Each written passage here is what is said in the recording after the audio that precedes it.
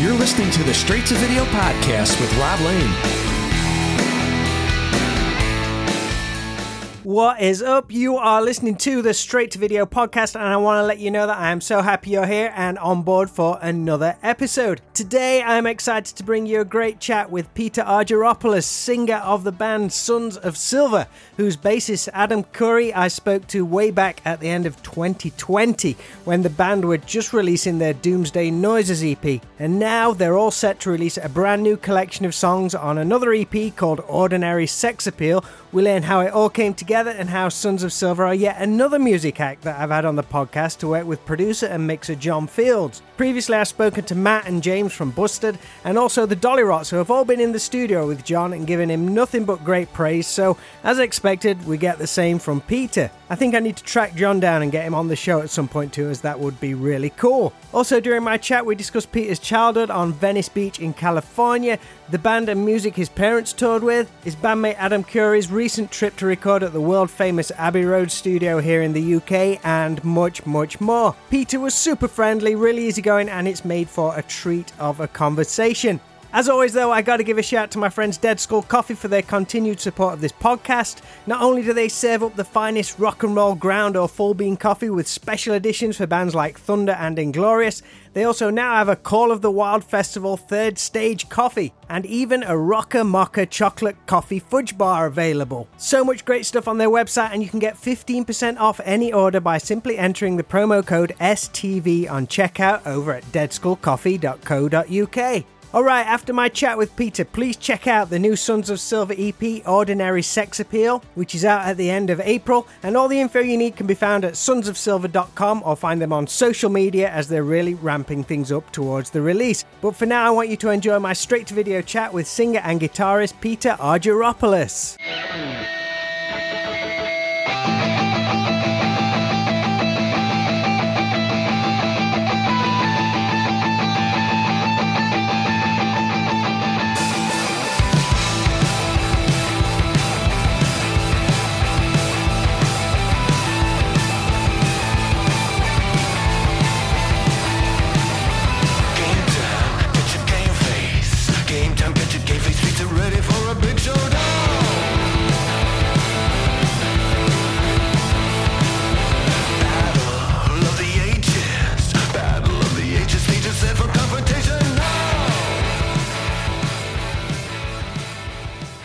Yes. All right. You know what it is? Sorry about that. That's all right. I set it up earlier and I got it all running, and then I let my computer go to sleep. And so I think, it just didn't want to wake up. It was like me right now. How you doing, PT? All right. I'm good. How are you? Yeah, I'm good. Thank you ever so much for doing this. Oh, no. Thanks so much, Rob. Thanks for accommodating the schedule change. I had a bad sore throat last week. It's crazy. I've been fighting a cold for 2 weeks, and normally I'm a 24-hour and done guy. But my wife, Brina, who's our keyboardist in our band, we have a 15-month-old. So basically, we don't sleep. So if you don't sleep, you don't have a chance to heal. Yeah, exactly. So we've just been, it's like, okay, I'm feeling really bad today. You take them. All good. High grade problems. Kind of gave me a head start. I'd already started diving into some questions and had a rough draft. Right on. And it gave me time to sit on it for a while. So it's all good. Right on. So where are you? Are you in London? No, I am. Well, the nearest big city to me is Nottingham, which I know you're familiar with. Yeah, I am. Been there a couple times. It's beautiful. That's beautiful country there. I'm maybe like just over 10 miles away from Nottingham, but that's the nearest big city. Nice. I love it. First up, congratulations on the new EP, Ordinary Sex Appeal. Thank you so much. Follow up to Doomsday Noises, which I actually spoke to Adam, your bass player, about back in November 2020. That's right. I knew because I knew your show, and I was like, I don't remember doing that interview. And you're right. It was Adam. Okay. Now I know I'm not losing my mind. Yeah. Where's the time going? Like, what are we? It's going about a year and a half away. It's nuts. Yep. It sure is. Much like the previous EP, the songs sound huge. With you as a favorite of mine at the moment. How many tunes did you track to decide on the final running order? Do you do like loads and loads of songs? Yes and no. We'll record and we'll get a bunch of songs, halfway, 3/4 of the way, songs that we could finish, but we'll say, you know what, let's just focus on these. So I think we finished around 8.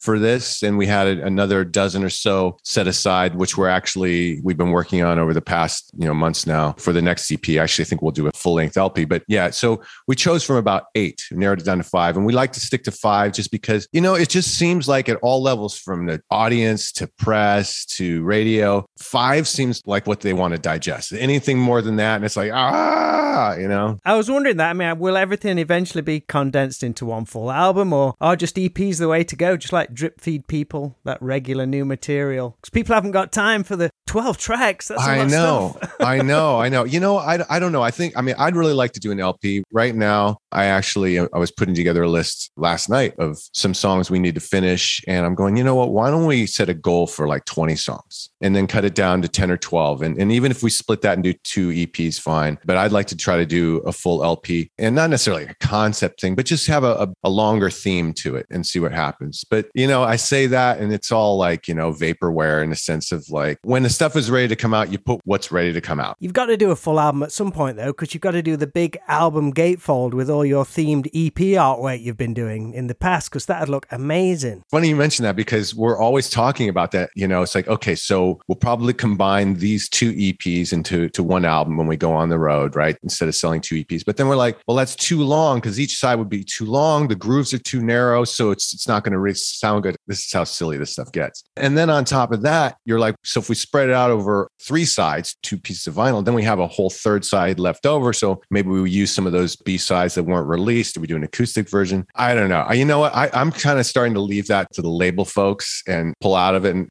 I'm trying to actually, I can't. I'm kind of a control freak, but doing my best. But yes, it would be easier to say, look, 36 minutes, 18 minutes aside, 6, 8, 10 songs. That's what you get. Awesome, man. And this time you handed the mixing reins over to John Fields. Yes. Because it's normally Brina who handles all that, your wife. Yeah. I've had a few people on this podcast who regularly work with John. He's got such a great resume. Yeah. We were really fortunate to work with John. And, like you were mentioning, Brina normally does the mixing, but in this case, she couldn't, because she was literally, about to have our son. So she, handed off to John. It was tough to let go because she tracked everything. She co-produced it. I mean, she is the only person who was there for every single note that was recorded. Even I would step out of the room at times. She tracked everything, but she laid it out really well for John. And as far as, just even basic pannings, levels, and some EQing and stuff. And he was really pleasant to work with, in the sense that a lot of guys would be like, no, I don't want to hear your ideas. I'm just going to do my thing, especially guys of his level. But he took it, and there was a bit of back and forth to get the communication going properly, because everyone speaks slightly differently, kind of like you and I.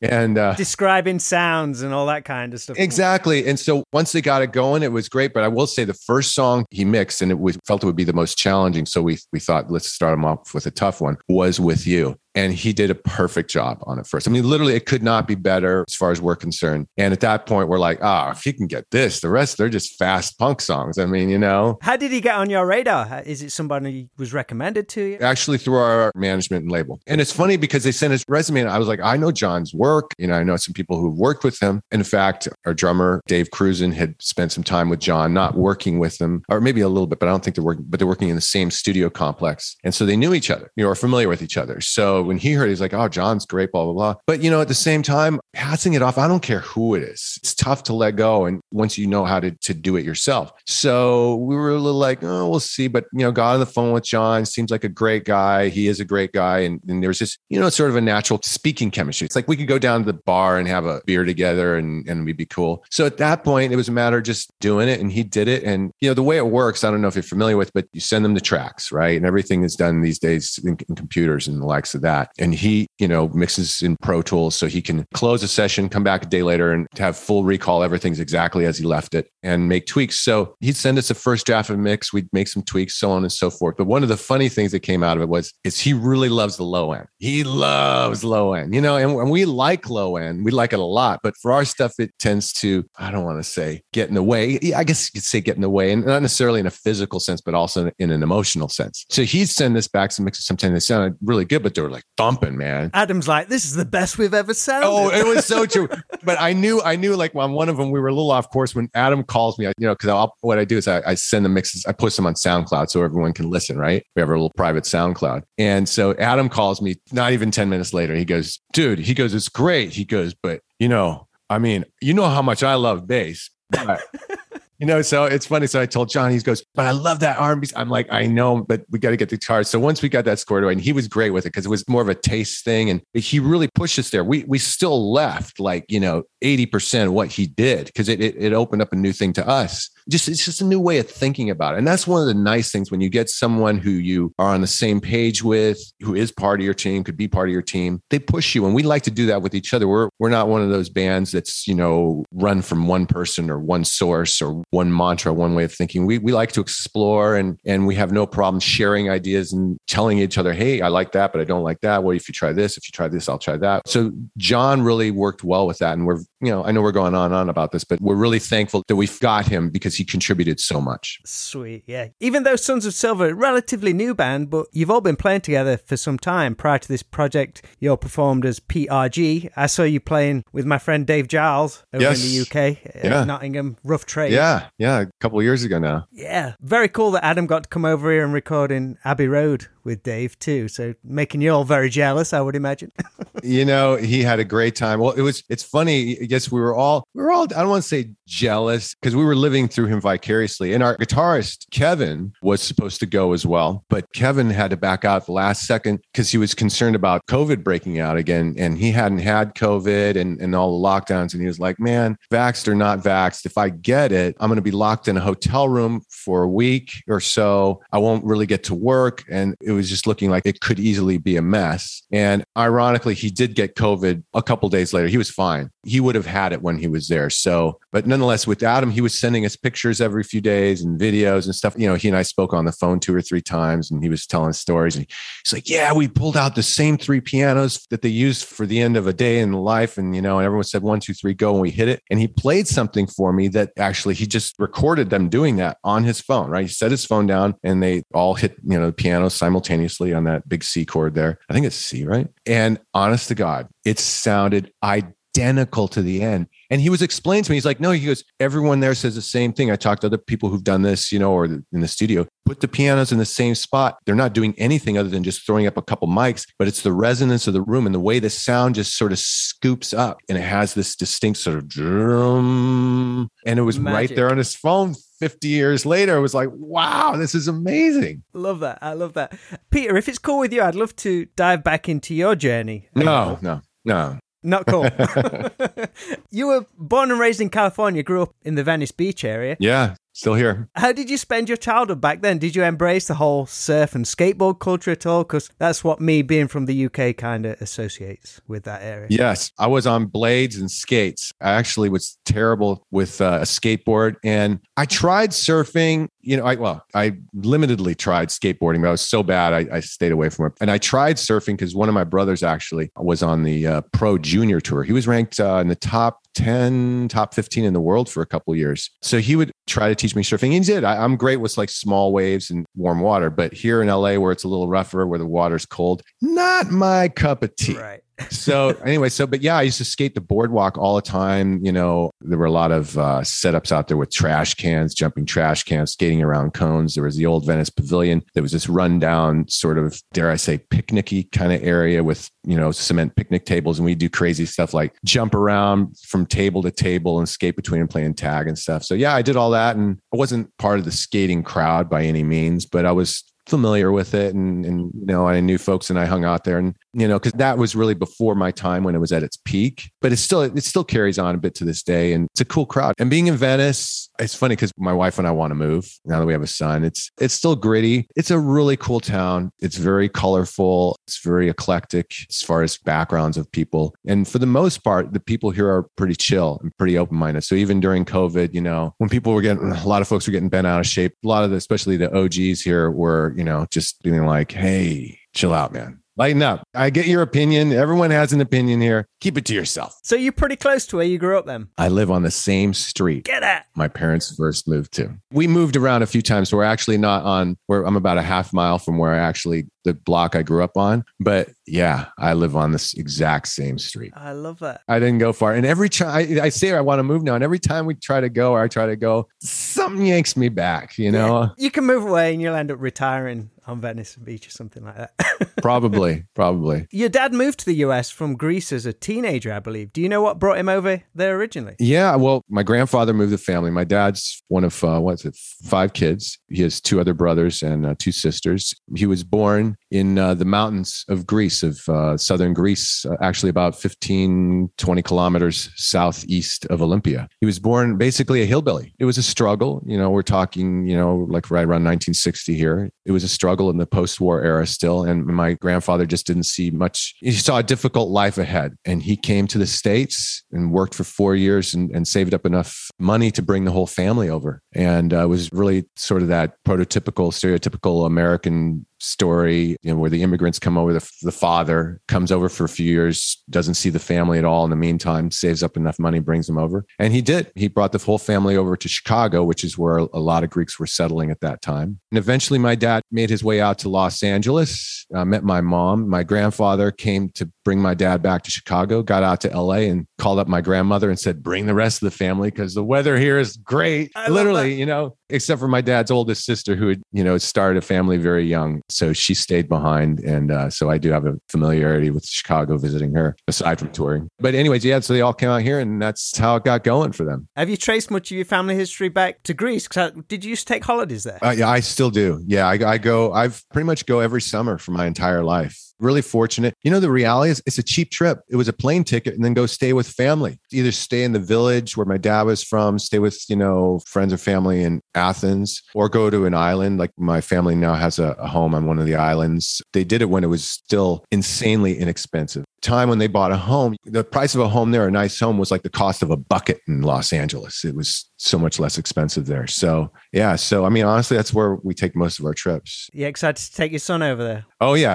Actually, we did this past summer. We were supposed to go for like 2 or 3 weeks and come back and tour. Got over there. And I said, how many tour dates do we have? This was in the fall and COVID was starting to kick up again. And I said, you know what? How about we wait till next year to tour? And I love touring. You got to understand, I love playing shows. I do this for that, right? And we ended up staying there for about 5.5 weeks. We were very, very fortunate. Didn't get any work done. Came back, needed some money, but it was all good. With a few extra pounds around the belly as well. Every time. Yeah. Every time. But I will say, my wife will say, to my credit, she's like, you're really good at taking off. I'll gain 6-8 pounds and boom, within a week or so, they're gone. Just basically starved myself. Good work. And whilst over here in the US, your parents played in a band, I believe, and toured the West Coast. Your mom, a singer, and dad, a bass player? Yeah, they did. Do you know when that was or how serious they got with it all? It was the late 60s and the early 70s. How serious did they get? I don't know exactly. It's kind of a moving target tale. I know that they were playing some, notable venues, like they were playing regularly at the Troubadour, and they were doing some small festivals up and down the West Coast. Did they get close to making it? I don't think so. I know they cut some tracks for some labels, but I think what really happened is their lead man, my mom was the lead singer, but the guy who ran the band, who was my dad's best friend who introduced my dad to music. He took a few too many drugs. Late 60s, early 70s. Yeah, basically he went on a bender. This is the story if you want to hear it, the 30-second story. He used to like to pick up girls. He went on a bender one weekend and dropped a bunch of acid. She took him to some cult meeting. Didn't hear from him, showed up about a week and a half later, actually at a rehearsal. And he had a Bible in his hand and he was preaching, who knows what, some I don't even know what you call it. I got to be careful what I say here. But that was kind of the beginning of the downfall of the band. And they all went their ways after that. And my dad tried to do stuff, but it didn't work. But the one thing that was funny on this note, the man unfortunately died. And I went to his funeral with my dad. And he had become a pastor at a church, as well as their principal songwriter. And he had about 200 or 300 songs that he had written. And he had a pretty large congregation. And there were people there who we were singing in the church. They were singing these songs for hours. It was really remarkable. It's touching because, folks like me come at it, maybe a lot of folks come at it from a perspective like, oh, that guy went off the deep end. He took the religion thing too far, became like a cult, but he found his place. And he really found a community that worked for him. And one has to give him credit for that because, he was probably not the best of person before that, from what I understand. Turned everything around and left, I guess, almost a legacy in a way. Exactly. His influence on those people, yeah. That's the way I understand it, yeah. I guess you perhaps think it was your mum and dad's influence that led you to be a musician, but you didn't join your first band until college in a cover band to make some money. Yes.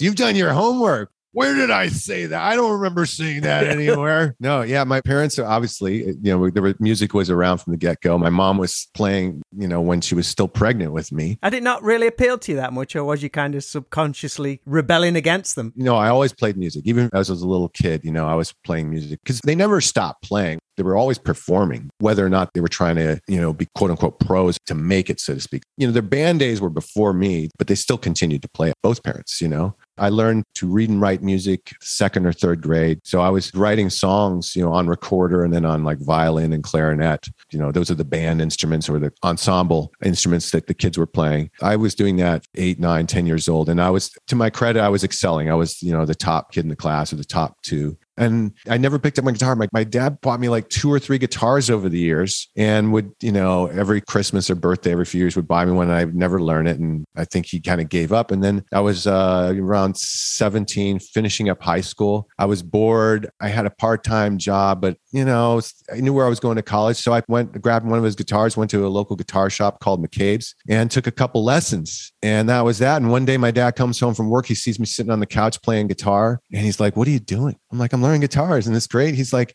"After all these years?" He walks out of the room, comes back a minute later, throws a book down on the coffee table in front of me, and it's a Beatles songbook. And he goes, "Learn a few of these." He said, "That's a good place to start." Well, I proceeded to learn all of them. And that was sort of my education as far as rock and roll and like that. And then got to college. It was work in the library or join a band. That's pretty simple. So joined a band, could barely play, and but I was off and running. Being a performer not really appealed to you up till that point? I didn't really think about it. I was really into sports, still am, I was big into football, actually. I'm only 5'10", 5'11" in height, which is average, but football players tend to be a little bit bigger, or at least the position I was playing, which was a quarterback for the most part. But I was actually pretty tall. I stopped growing at around 14, 15. So I had a period of where I was pretty tall. So I took it seriously. And then I played some baseball. So it wasn't that I wasn't into music. It was just sort of distracted down a different path. But then literally, I'll never forget, once I started picking up the guitar, all my friends came out of the woodwork, best friends who were all,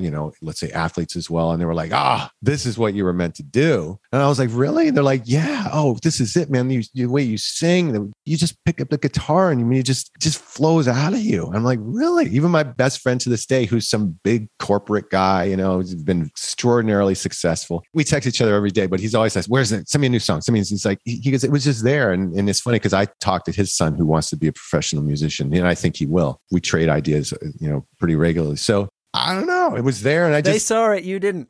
Yeah, I had never tapped it, Wow, that's crazy. Whilst you was in California, was there any particular bands really blowing up when you were a teenager in high school who you go and see? Was there a big music movement? You know what? I wasn't really involved in that stuff. I listened on the radio like everyone else. So I'd listen to, everything in the 80s and 90s that was going on. Old stuff too, because my parents were musicians. And so, my dad took me to a Bruce Springsteen concert when I was, a little kid. You name it. I could go on and on the shows I saw.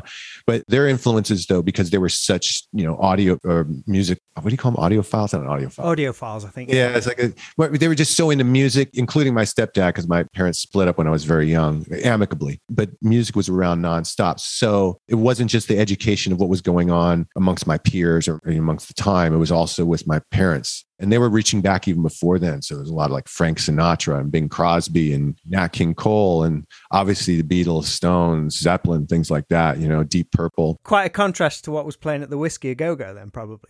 Yeah, so it was all around. But for me, I couldn't even pick a time when I said, "Oh, this is my time. This is when I really started listening to stuff." It was just always there. And I just went deeper and deeper into it over time as I got more emotionally invested in music. In the past, you've recorded some of your dad's songs as well, right? Yes. Yeah. Did it influence him to write some new stuff? I believe so. I mean, I don't want to say I co-wrote stuff with him. I mean, I edited it, and I produced it. We did a couple albums, or I should say we did one and a half. We did one full-length album together. And then the second one, he came to me a few years ago and he wanted to do another one, but I felt so bad. I just did not have the time. I was touring so much. So one of his good friends, who's one of the most famous Greek producers of all times, a guy named Yannis Spathas, who sadly died a couple of years ago. Fortunately, my dad and I were in Greece and we were able to go to his funeral, which was beautiful. As beautiful as a funeral can be. But nonetheless, so he produced my dad. He took him to one of the tops, actually the top studio in Greece. And my dad's,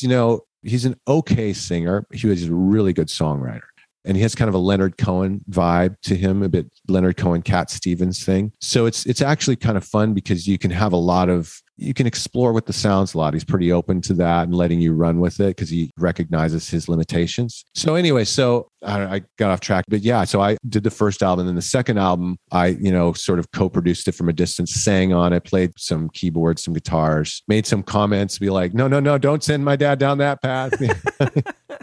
How was it for your dad, like recording after so much time? Was it cool for him? He was in La La Land. He was like, wow, I really wish I had kept this going. After the band broke up, I shouldn't have just sat around and banged my guitar and played a show here and there. I should have just really taken it seriously, blah, blah, blah. And I'm like, you should have, you still can. And, he has in and out to a degree, but yeah, that he was really in like a kid in a candy shop. And I remember because I was like, if we're going to do this, let's go to a really good studio. So we went to a really good studio, at least for tracking basis. To step back, what we did was, he and I went through about 20 songs, cleaned them up a bit. And then I brought in a band. I brought in like Adam, for instance, and one of our good friends, Scotty Kormos, to play drums, a guy named Kerry Park, who does a lot of session work, especially in Nashville, to play guitar along with me. Actually, it's funny because Kerry ended up playing a lot of mandolin. We went and rehearsed this stuff for weeks, actually for months. We'd go in a couple of days a week for probably like 2 or 3 months, maybe longer, just slowly getting it right. And then we went to a big studio in LA for about a week. And I remember he was looking around. He's like, this is amazing. And he's hard to impress. I mean, he's seen a lot. This is a mountain kid from Greece who came over to the United States and didn't know a word of the language, lands in Manhattan, then makes his way to Chicago, then to LA. And in the meantime, has had his whole life in between in traveling the world. And so he's seen it all, but he was, wow, that kind of look on his face. I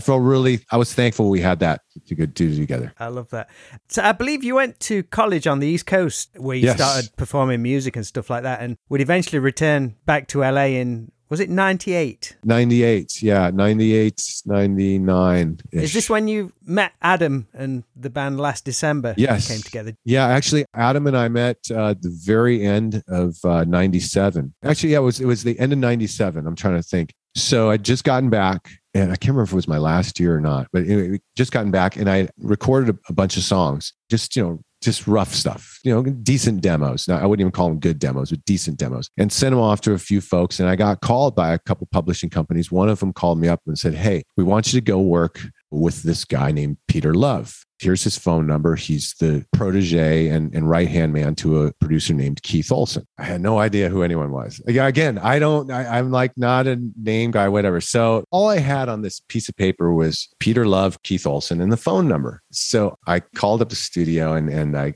said, hey, I don't know if I'm looking for Keith or for Peter. My name's Peter, blah, blah, blah. And XYZ Publishing Company sent me over here to work with you guys. They want me to cut, 2 to 4 songs. And they said, they're going to take care of it. And he's like, yeah. He goes, Peter, you want to come over and see Peter? I'm like, okay. Schedule a meeting, give me an address. And it's at a studio complex called Sound City, which you're probably familiar with from the Dave Grohl movie, right? And I know none of this stuff, zero. Which is probably good sometimes. Well, it was good in the end. The funny part was I take along my right-hand man guitarist I was playing with, a friend named Jason Kaler. And we go down there and Jason's still in college. We're babies, right? We go to the studio. It's in the Sound City complex. And again, I'm like, okay, complex studios, whatever. We're sitting in the control room in front of the mixing console. And Peter Love, who is this engineer and producer who, again, works for Keith Olsen. And I still don't know who Keith Olsen is. And I'll keep that till nearing the end of the story for your listeners here. But we sit down, listen to some of the tracks, and Peter's just doing this thing. listening. I like this song. Okay, we can do this one. This is really good. He's like, maybe we'll change this up here. He goes, oh, like that. Yeah, okay, that's good. And mind you, Peter had produced several bands at the time in Los Angeles that had gone on to do pretty well, or at least as far as getting record deals, getting big promotion behind them and the likes of that. So that's why they sent me to work with him, because he was really well respected as an up and coming guy. So we're going through this, and Peter in the meantime kept popping off. He said, Keith this, Keith Olsen that, Keith this, Keith Olsen that. I'm like, okay, blah, blah, blah. So we're like laying out a schedule at the end here, how we can do things. And he's like, I have, a drummer and a bassist for you. And that ended up being Adam on bass and my friend Scotty on drums. So she goes, you guys got any questions? And I go, yeah. And he goes, okay. He goes, who's Keith? Who's Keith Olsen? And I'll never forget. I do that. And mind you, we're sitting in sort of like triangular to each other. So I look sort of past Peter and I'll see Jason. His eyes are like this, like, and I remember Peter Love goes, well, Keith Olsen only happens to be the third most successful producer of all time behind George Martin and Quincy Jones. Have you ever heard of them? Have you ever heard of bands like Fleetwood Mac, AC/DC, Whitesnake? I'm like, oh yeah. Oh, he recorded those? Yeah, right here. Who is this kid? He's well cocky. He's not fazed by anything. Basically, they were like, I was waiting for the get out of here at this point, but no, he was cool. But he and I became great friends, and we still are. Yeah. So that's how I met Adam. So I went down some gig Adam was playing at, and Adam and I met, and we rehearsed a couple times. We went and recorded with Peter, and we all hit it off so much. We're like, you know what, let's take a few months, just play together. I'll write some new songs. And that's what we did. We got a residency here in LA for about 6 months, playing like 2-3 nights a week. How was it returning to LA as a musician? Was you quite a different person to the one that left? Yeah, I was better. I could play guitar and I wasn't getting any stage fright. I never was a stage fright guy much anyway, but it was, you kind of get used to the rigors of it, the physical rigors, the emotional rigors. And even when you're playing club dates just for, 50, 150, 250 people, that's really good stuff to do, because if anything, you find that one of the hard parts to get around is to stay focused, especially when you're the lead singer. You have people pulling you in so many directions. It's hard sometimes to go on the stage and instantly be in it and instantly be present with the audience. Because it's like anything else in life. You may be, as you step into a new situation, like you walk into someone's house after you just got off the phone call in your car, you may walk in their house and you're saying, hey, but that phone call is still sort of buzzing in your head. Well, you got to hit that stage and you got to be going. It's got to be right there, because otherwise people sense it, and and it's not as much fun for you either. And like hitting a club where the lights go down and there's maybe 10 people there's not going to be much of a cheer to get you into the moment. And mind you, we had a lot of those. Those are always unavoidable when the bartender is 10% of your crowd, but that's all good. It's that's what puts hair on your chest. 100%. And after last December, you would head out as a solo artist under the name PRG, and that band would later evolve into Sons of Silver with the much rockier vibe we have today. Was that growth natural through playing live, or was you beginning to listen back to heavier bands that influenced that songwriting, do you think? No, it was very natural. I mean, when I started out playing, I was writing on my own, and it was very singer-songwriter, very folksy, and not because that was necessarily what I was drawn to. It was just the way I was building the songs, and everyone liked them as they were. So there was never really a call to let's make this more rocky. I mean, there was a brief period with a major label for a few years we were on that was trying to do that. It was an absolute disaster. I moved on from that. I learned a lot, did a lot of producing for other artists after that. But so it was just, it's like, man, Peter, you sound really good just playing that guitar. It sounds really full. Your voice is full. There's something there. So that's what we were trying to capture. And that's what happened with PRG when we first started. But as that went on, I mean, frankly, I like rock, or I like a lot of punk rock. He says with the Clash poster behind you. Yes, I forgot.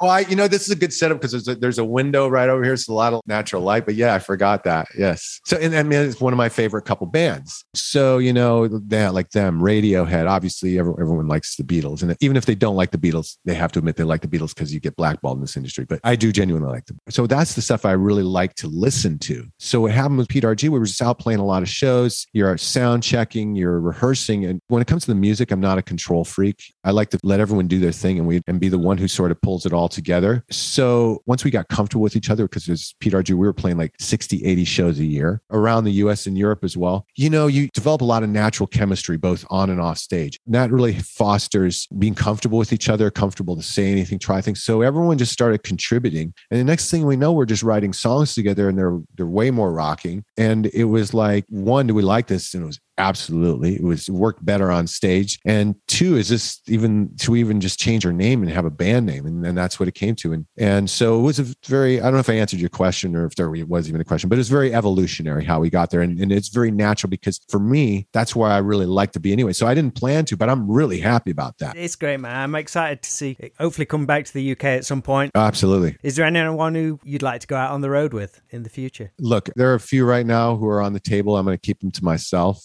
So yes, there are. And really the main thing is just to get on a good bill with, artists, not that we necessarily sound like, but that we'd fit for their audience. It's almost like people are like, well, what does your music sound like? I'll say, I don't know who we sound like, but I know if you, for instance, if you like Kings of Leon, you probably like us. I know if you like, some Clash, you probably will like us. I mean, people actually have mentioned Rage Against the Machine. That one is pushing it. We've had a lot of people mention that, but I guess there are a number of acts out there. I want to kind of keep in myself because I know a couple are looking at us, but it's being on bills that we would do well with their audience. And also that we hear are good people and cool to hang out with. Because that's when you're out with, even with other bands, you get pretty intimate. I mean, you've heard the stories recently, I'm sure, with like the Foo Fighters and the Chili Peppers, with the passing of Taylor Hawkins and how close they were.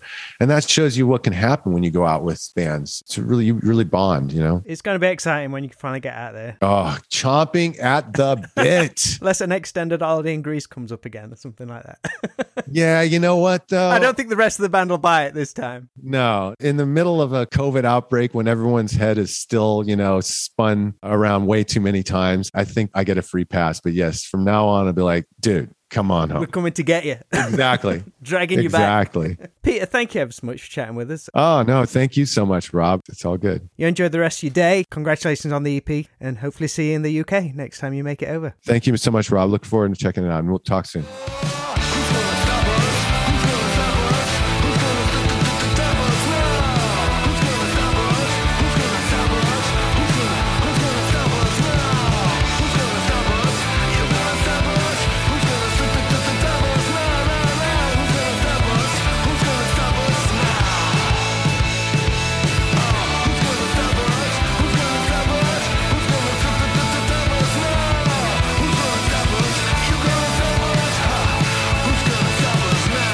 Many thanks to Peter Argyropoulos for being so gracious and taking time to chat with me here on the Straight to Video podcast. I really enjoyed connecting and I genuinely look forward to seeing the band perform their songs live if they make it over to the UK.